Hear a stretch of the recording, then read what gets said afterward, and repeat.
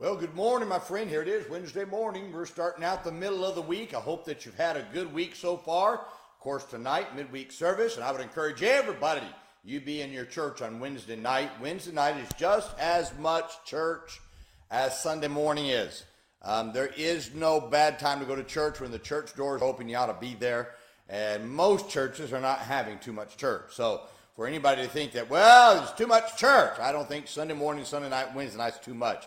In fact, it's very helpful for us. It's all in the scriptures. There's a midweek service in the scripture. Whether it's Wednesday night or that, we don't know, but there is a midweek service. There are midweek services in the scriptures. There's Sunday morning, there's Sunday night. All in the scriptures. It's all there. That's why when God says not to forsake the assembling, that means every one of those services you're to attend. And if God gave us an example in the scriptures, you're to be there, and I'd encourage you to do so. Let me also encourage you, Old Paths Conference, just about 4 weeks away, and I'd encourage you to come, register, and we're going to have a wonderful time while we're there. Well, I want to talk to you today about a topic that I think will be encouraging to some. That is, create room to fill it again. In Luke chapter 14, verse 22, the scripture says, "And the servant said, Lord, it is done as thou hast commanded, and yet there's room."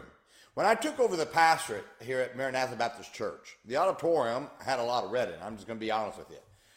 We had red pews, we had red carpet, platform, there was red on the carpet platform.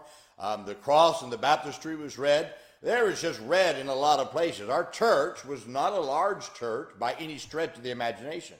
People would come to me and ask me if we were going to get rid of the red pews, and my response to them was, well, the way we get rid of them is you fill the seats. You fill the pews. That way you don't see the red. I also inherited a big gymnasium and a gymnasium educational building. But most of the rooms were, including the gym. The gym was halfway filled with some stuff, just kind of storage area, and then all the rooms on one side of the gym all filled. And I told the church, I said, if God's going to grow our church, then we needed to remove the stuff for God to fill it. So our church got busy on two fronts. We first got busy soul winning, trying to bring people in to fill the auditorium that we presently had. We also got busy emptying the gymnasium and the rooms that were filled with just storage stuff from different things, so that we could fill it with people. It was amazing how quickly God began to fill what we made room for him to fill. As I write this, as I'm talking to you right now, every room that we've had has been filled. The old auditorium was packed, and now we're in the new auditorium, and we're already packing out the downstairs of the new auditorium. We still have a balcony to fill, but we plan on doing that. Now, God makes it clear in the scriptures that he does not want empty churches. He commands us to fill what we have. Now, I know this goes in the face of a lot of lazy preachers who want to blame that you can't build a church because they only go soul winning one hour a week. You're not going to build a church in 1 hour of soul winning. Now I believe God commands us to fill. Now, once we fill what we have, we're to create more room for God to fill it yet again. Now, when the servant invited people to come to supper, he told the Lord, yet there is room. When the Lord heard there was room, he told the servant to go and get anyone who would come and compel them to come so that his house may be filled. Now there's some principles in this little story that I want to point out to you that will help you to grow what you have so you can fill it again. First, you have to determine to fill the room that you have.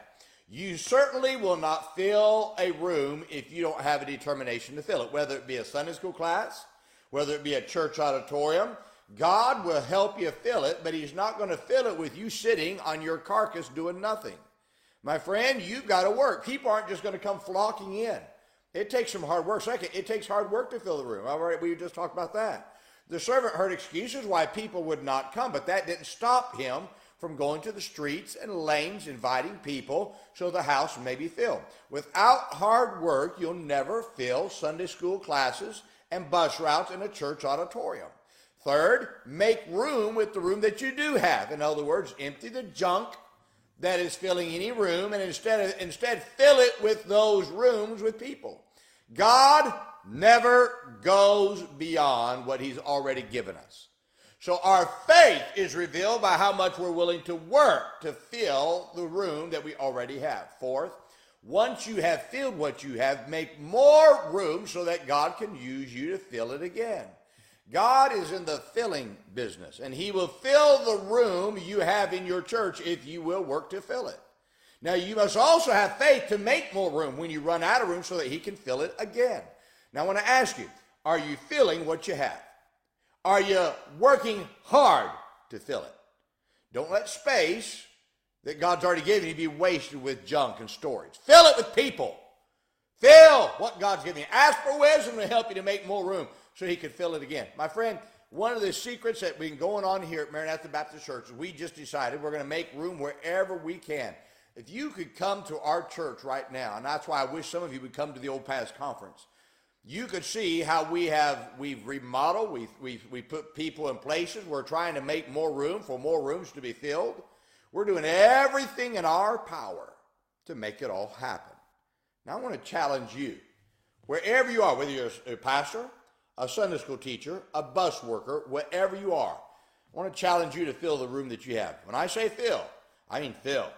We've gotten almost in the attitude here at our church that unless we're kind of shoulder to shoulder, we're not filled. Now, my friend, that's not a bad mentality to have. That's how you build a church. You cannot well, we're full. And I look at auditoriums where people say they're full and there's still a lot of room. My friend, fill what you have. Stop griping, stop complaining. It does take hard work. Yes, you will get tired. But wouldn't you rather be tired because you did something for the Lord and souls were saved than to be tired because you're so busy and doing all your extracurricular activities? I'll be honest with you. To me, it is no wonder that many churches aren't filled when I see preachers doing all extracurricular activities on Saturdays. And then they wonder why. Well, I can't fill my church. Well, I can tell you exactly why. You're so sidetracked by everything else, you can't fill what you have. Fill what you have.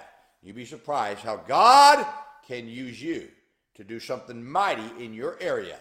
So souls can be saved, lives can be changed because we're filling the room. Well, I hope this is a great help to you today. Now, let's remember today, be good to everyone. Everyone's having a tough time. Have a great day, my friend.